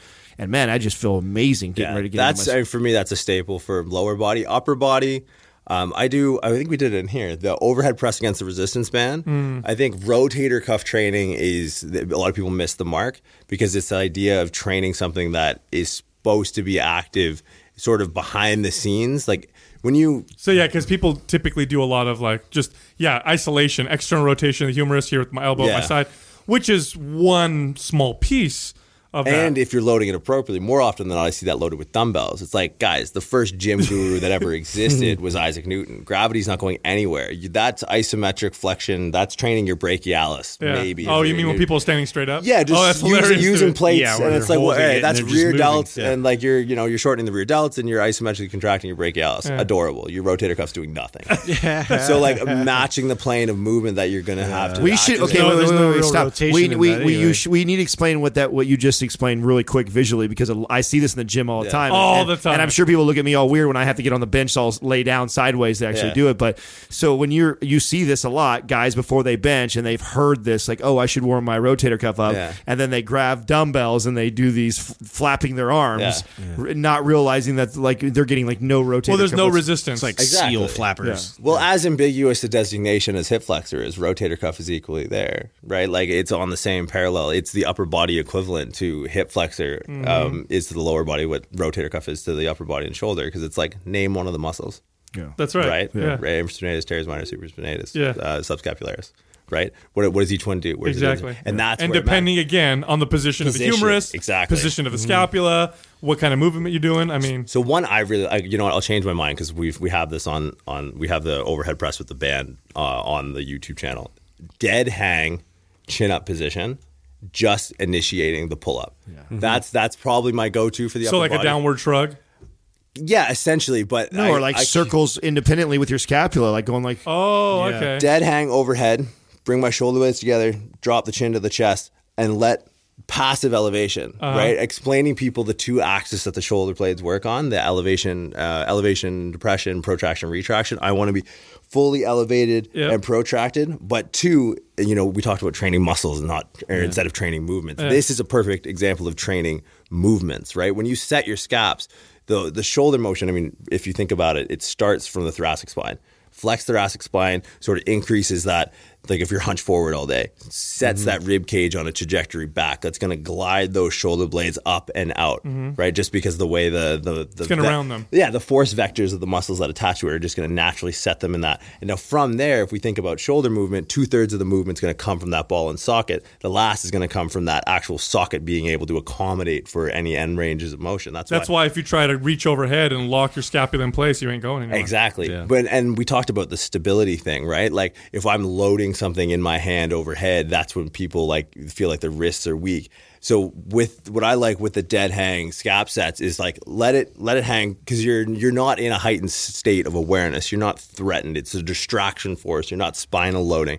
So people can, regardless of shoulder mobility, can usually get to that almost like Olympic lifting overhead position when they wouldn't be able to normally do it. Exactly. Yeah. And from there, the first thing I'll cue is the elbow position, because so in this position, why people get pain, by my estimation, and what I see in my office the most and what fixes it is the teres minor is what initiates this movement, right? So the bodybuilding culture that has a lot of like impingement issues, anterior tilting of the scap, internal rotation, because they train everything in isolation. So you see the elbows cave then? Is that what you see, or what happens? No, I see them go internally rotate first, get into their lats, and keep it in the lats the whole time. And Yeah, so they stay in this tight kind of lat. They can't even relax in that position. yeah, so they never return to the dead hang. Have you ever looked at like a gymnast hang from rings? And you see their scapula just rotate out real nicely and incredible. So if we think of those muscles that are going to work along that line towards the spine, right? That lower trap that's going to depress that shoulder blade, bring that inferior angle towards midline and sort of initiate that movement. But that's from the spine to the shoulder blade. From the actual humerus to the scapula, what happens is to get into a position to use your lats to act like internal rotators, you need to externally rotate your shoulders first. So if I'm in this dead hang, this is internal rotation, right? What I do first is here, right, and that's extra. That's your teres minor, and that's your lats. Of the two muscles, well, that gets you in a position where you can use your lats. Yeah. So of the two muscles of the external rotator, the infraspinatus is your bigger one. That's your arm flapping on the side when if you're doing it right, anyways. But the teres minor is smaller, much smaller, but it is most active or most needed in that end range position. So initiating there under no direct stress. Like people usually, a cardinal sign of anterior impingement is that they point to the sort of the coracoid process, that coracoacromial arch front of the shoulder. Here, pinches right here. Yeah. It's like, that's where that teres minor needs to externally rotate and pull that humerus out instead of it's internally rotating that subscap or the supraspinatus tendon or the bicep tendon is going right under that arch, and you're just mechanically pinching it. So from here, if you can externally rotate under load, that to me is, for my upper body, that's my go-to. We'll definitely shoot that. So video. you want to hang from the bar. We're gonna shoot chin this. tucked We'll down. we'll shoot this. And then you want to rotate. Yeah, and you want to kind of almost like you're twisting your elbows in a little exactly, bit. because And that's external rotation on the longest lever possible. Right. yeah. Excellent. You totally feel You know, it's funny. engagement. I remember years ago doing behind the neck pull downs and understanding where to kind of put my elbows and my positioning. It was one of the best things I ever did for my shoulder mobility way back in the day. I remember, like, I'm not supposed to do this, but I'm going to do it anyway because, so-and-so does it. And I remember positioning my elbows, not feeling it in my lats that much, again, because I'm not able to pull them in front of me, but noticing that my shoulder mobility got a lot better from doing it. Because you're training the stabilizers that sort of shut down the CNS and say, hey, no, everything's fine. You may pass. Go ahead, load distal this all you want. We're rock solid. That's fine. Very cool, dude. Yeah. I like that a lot. We went from like packing the shoulder, right, to create that stability, and really force that issue versus now like setting the shoulder. So there's a little bit more of a. So that would be the progression. The reach. bottom Now under we kettlebell have press. rotation. Yeah. Same thing. That's the first thing I cue. It's like literally, it's just a different vector where now we're, like you said, now we're going to pack the shoulder, but now can you stabilize from here, tuck the elbow in, because now, I mean, this is inherently stable if my wrist is over my elbow, right? All I need to do is lower that down. Granted, I need to have the right scapular positioning to allow for that full flexion to happen, but the first thing I cue, so the progression from this movement is right into a single arm kettlebell press. Now we're packing the shoulder. Now we're going to see how that grip responds to that sort of rewiring from that dead hang scap set on the overhead position.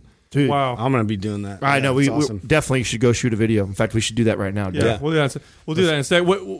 In the powerlifting world, with the way you train, do you see anybody approaching training kind of like you do, or is it more just training? Well, you those mentioned movements? Ramwad and like what they're up to. Like they're you said, CrossFit. Okay. Yeah, they're more in the CrossFit realm. I mean, they cross over and they break in a little bit, but yeah, as far as my style of training, it's catching on. It has to. If you want to be in this, because if you look at the guys at the You're top, smart. essentially, because I mean, it's that stuff doesn't get posted, but I mean, guys are doing this.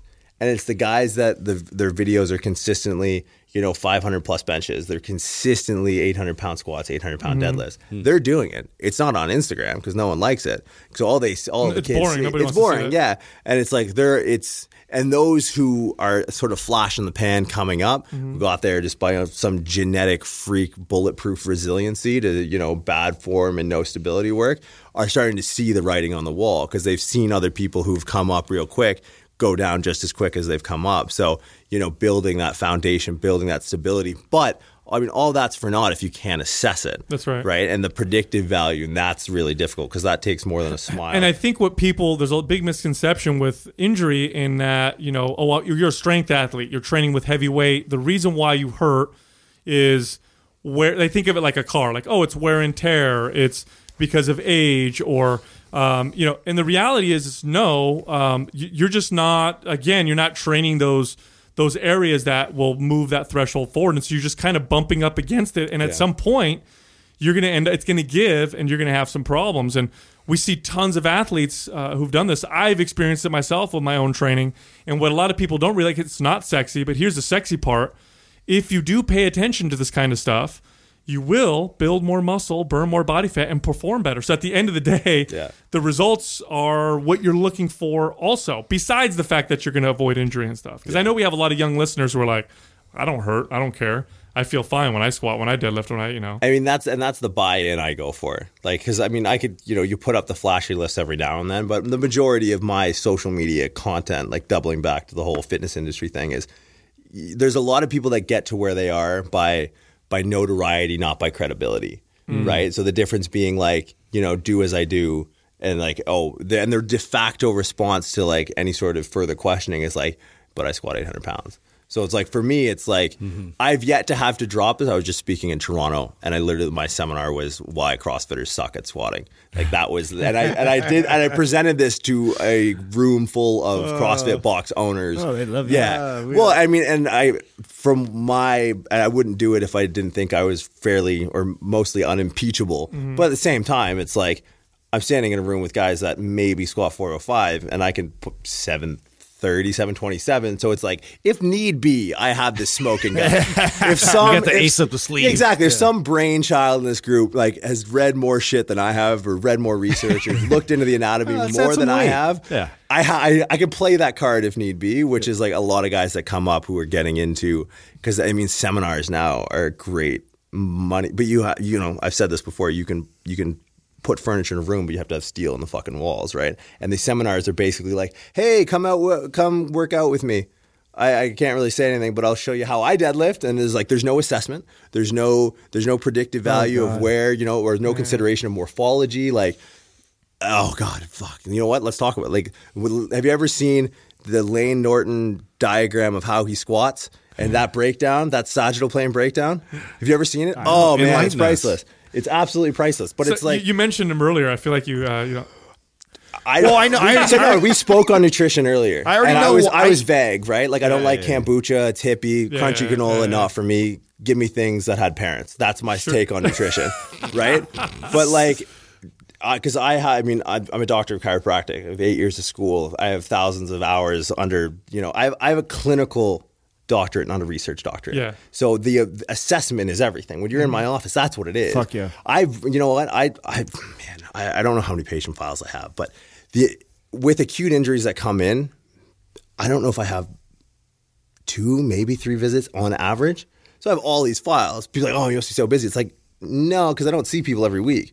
Because, I mean, my office visit is purely an assessment. Movement, it really is the fix. So, I mean, I'll spend half of my office and we bring it out to the gym floor. This is what you got. This is how you stabilize it. This is how you stretch it. This is how you control it. This is how you avoid it from happening. This is how you program around it. Go. Let me know if you have problems. Right. Hit me up on email. Send them a few videos. That's the progression. Good. See you. So with Lane's squat, because he had a hip injury recently. He's always injured. Because that's it. And you know what, dude? I wouldn't even want to sit in this room with that guy if he was talking nutrition. PhD in nutrition. That's your wheelhouse. I don't speak on it because that's not what I studied. Sure. I mean, by my designation, he has a PhD in herniating discs in your low back. It's because when you watch his squat, it's like the femur length thing, and it's like, okay, dude, you're not rotating your hips and your fucking chest is on your knees.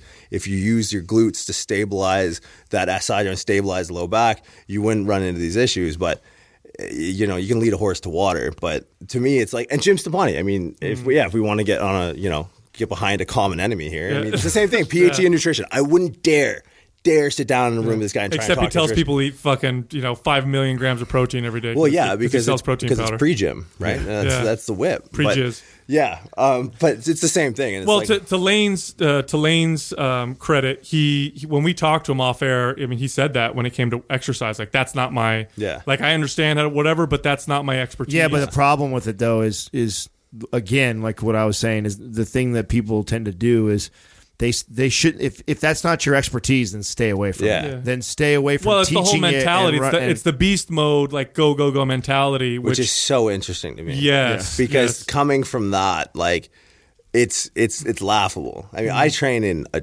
gym. Like I train in like what I consider to be like the strongest gym in the States. I mean, we got 4 world record holders across numerous weight classes, and it's like to see him rant and roar over like a 600-pound squat. It's like we got guys half his size going, yo, you done yet? Like, can I get in on this? First warm-ups, that sort of thing. So, but I mean, to understand the responsibility of a following you have like that, and then to put out something like that sagittal plane description of the squat, and it's like you're showing a 2-dimensional depiction of a 3-dimensional movement, of a movement right? so much more complex. Where I mean, if I were to assess a squat, like to assess someone's squat, I'll front to back first. I want to see how, when you go into deeper knee flexion, how you're accommodating for stability of that knee by externally rotating the hips to that bottom position. I don't want to see some linear forward fold through 3 joints, ankles, knees, and hips. I don't want to see that. I want to see those hips loaded. I want to see you load into the quads first. Then as you go into deeper knee flexion, I want to see you externally rotate. I want to see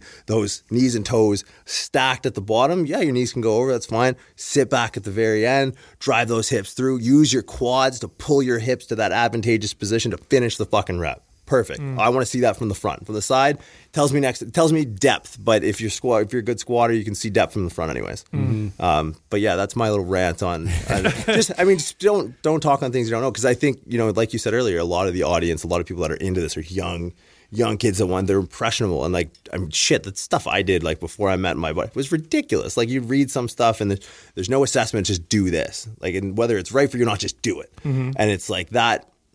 To go out of your way and out of your lane, pun not intended, to me, it's irresponsible. Yeah. When it comes to movement and exercise and even nutrition, there are general truths, but the individual variance is so massive that it's incredible. You could have 2 people with the same goals, and what one exercise and one movement may be perfect for one person, and for the other person, not only is it not perfect, but it's the worst thing they could possibly do. It's splitting the atom. You split it one way, you light up the world. You split it the other way, you blow the world up. And now and I'm biased, obviously, because I have a clinical designation. It's the ability to assess. Like, we talk about dogma and research and the religious tenets therein. If someone is a PhD, and there's a lot of guys who do, I mean, I'm not new to this social media, put the doctor in your title, and then hopefully people listen to you and hope you know what you're talking about. But it's like, you need to understand that there's no assessment of when and where to apply this research.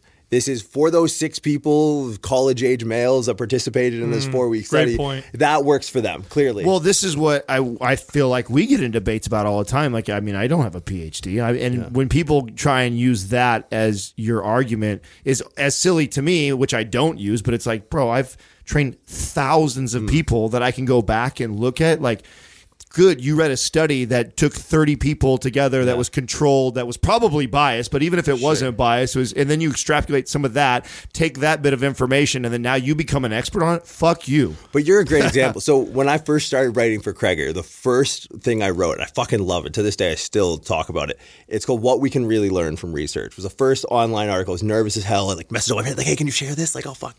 And you're a great example because what you're doing now, right? Like, I listened to you guys, and you guys swung wellness, you swung health for a bit, and then you're like, you know what? Let's get diesel. Let's put on some calories. Let's lift some weights, kind of thing. I was like, oh, fucking right, man. Absolutely. Because I was going to give you some shit for some of the barefoot fucking in the kitchen. Come on, bro.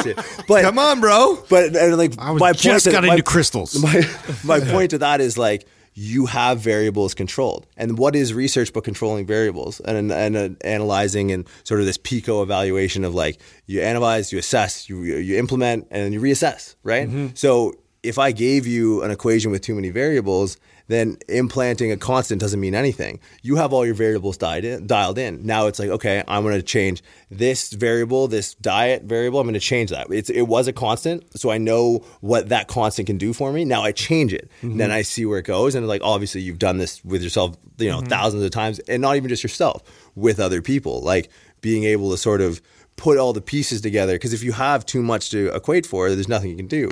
So the real thing from research that we should learn from is to turn every endeavor that you go into, like I'm going to try gluten-free, I'm going to try whatever it is, I'm going to try 5-3-1, I'm going to go 5x5. It's like if you don't have a control to start with, you don't know. Or if you throw the kitchen sink at everything, like I'm going to overhaul my life, and then you start eating right and you start walking, it's like, and how do you know what's really helping you? Yeah, like, oh, the Herbalife supplements were the one. Like that did it. It's like, dude, you changed 20 variables. How can you isolate that in itself and say that was the effective one? It's so complex in even how the variables interact with each other and how they're applied. And I mean, well, and then let's throw the psychological curveball in there too, because there's a huge mental game in all of this. Oh my God. Like psychology trumps physiology every day of the week, in my opinion. And that's where hold on a second. That's absolutely 100% agree with you. I'm so glad you said that. Yeah. That is very, very true. And as personal trainers, I've been doing this for 20 years.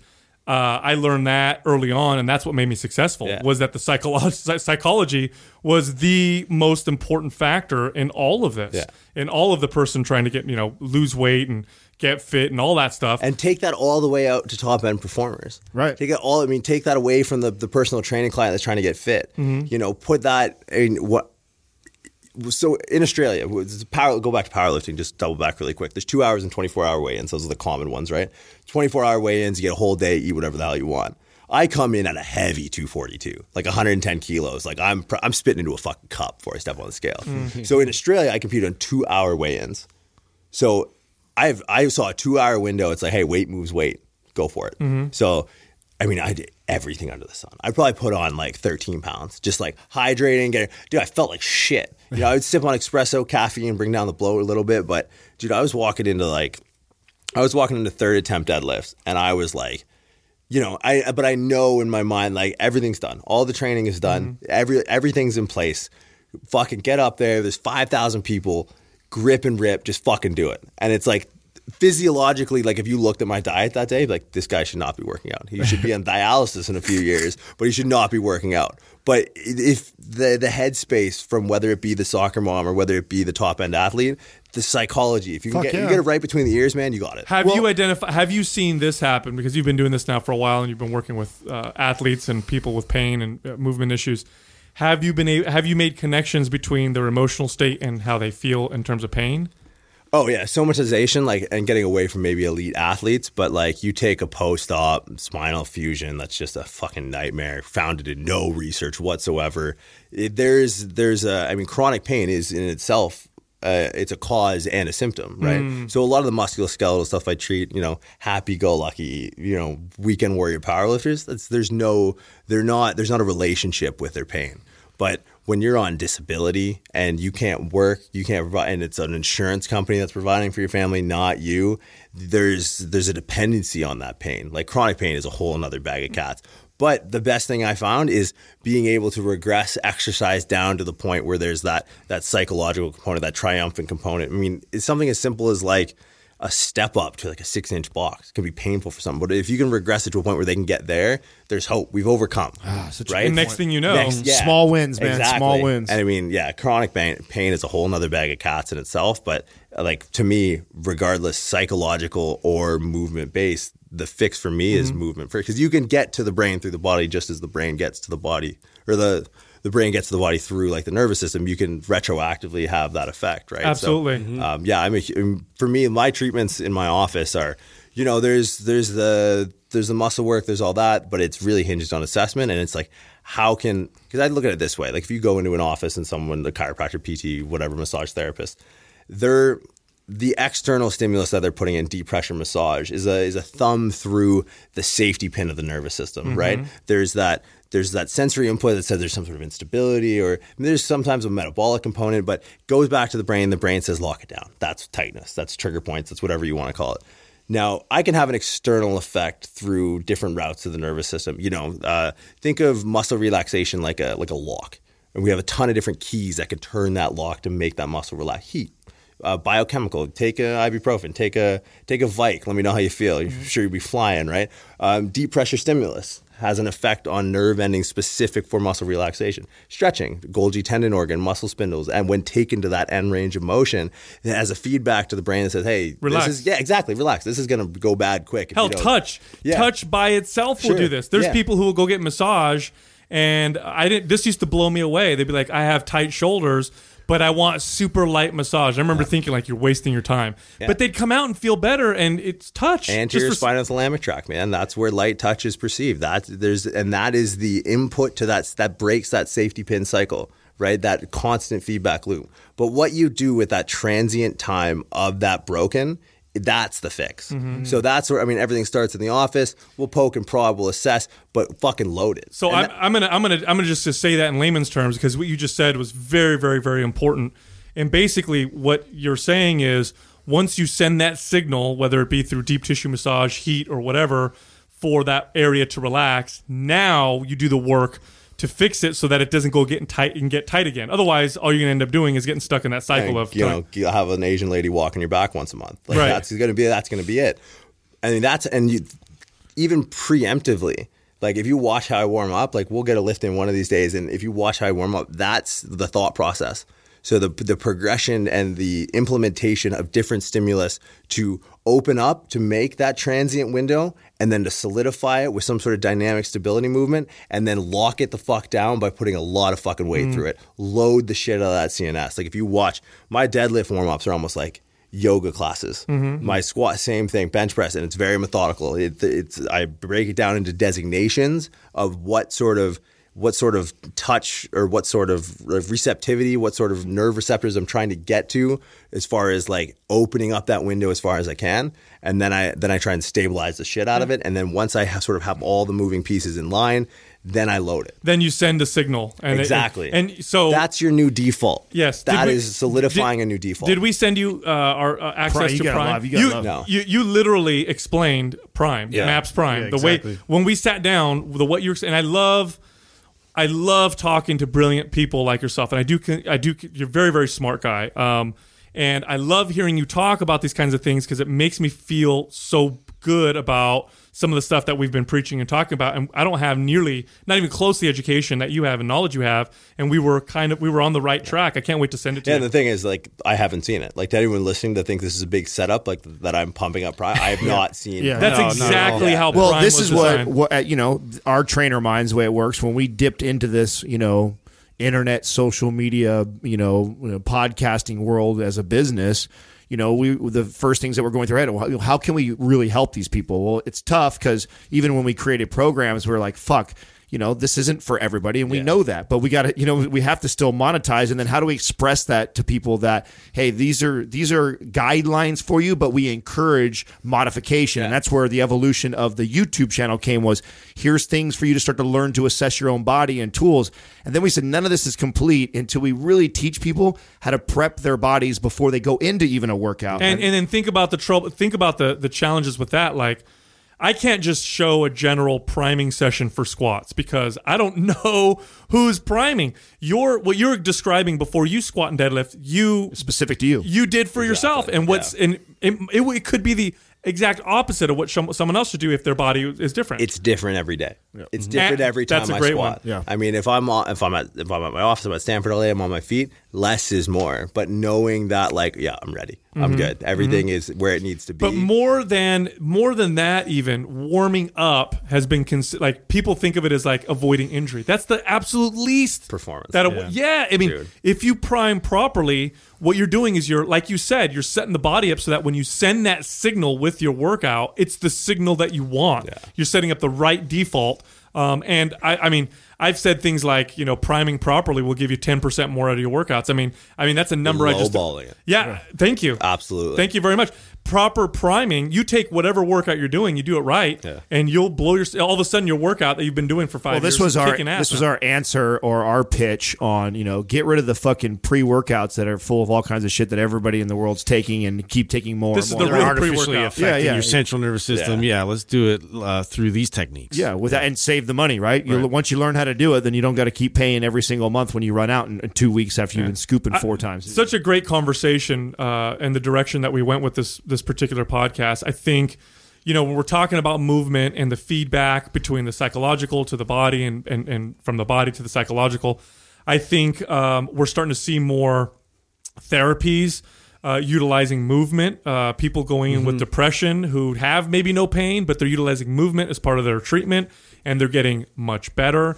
I think there's science now showing how when people smile, even if they're not happy, they feel happy just because they're just being in certain positions. I mean, it's really, really cool stuff, and I can't wait to have you on the show again, dude. Yeah, man, I didn't know where this conversation would go, but no idea. But yeah, this is fucking great. I think I could keep talking with you for the 3 hours. Well, I'm pretty certain, considering Jordan's a buddy and that he's in the area, that we'll probably be doing not only more YouTube series, which we'll definitely shoot some for this, but I would love to do some seminars or even hold one of those cool fucking meets here, dude. I think we should. Yeah, like that would be fun. An all comers, no federation. Yeah, dude. Hell yeah. We'll throw some ideas around, but I know for sure that it won't be the last time you guys hear. Excellent, Jordan excellent, man. For sure. Yeah, appreciate you coming in, brother. Man, appreciate you guys having me. Thanks very much. 30 days of coaching is available for free at mindpumpmedia.com. Also, you can find us on Instagram at Mind Pump Media. You can find my page at Mind Pump Sal, Adam at Mind Pump Adam, and Justin at Mind Pump Justin. Thank you for listening to Mind Pump.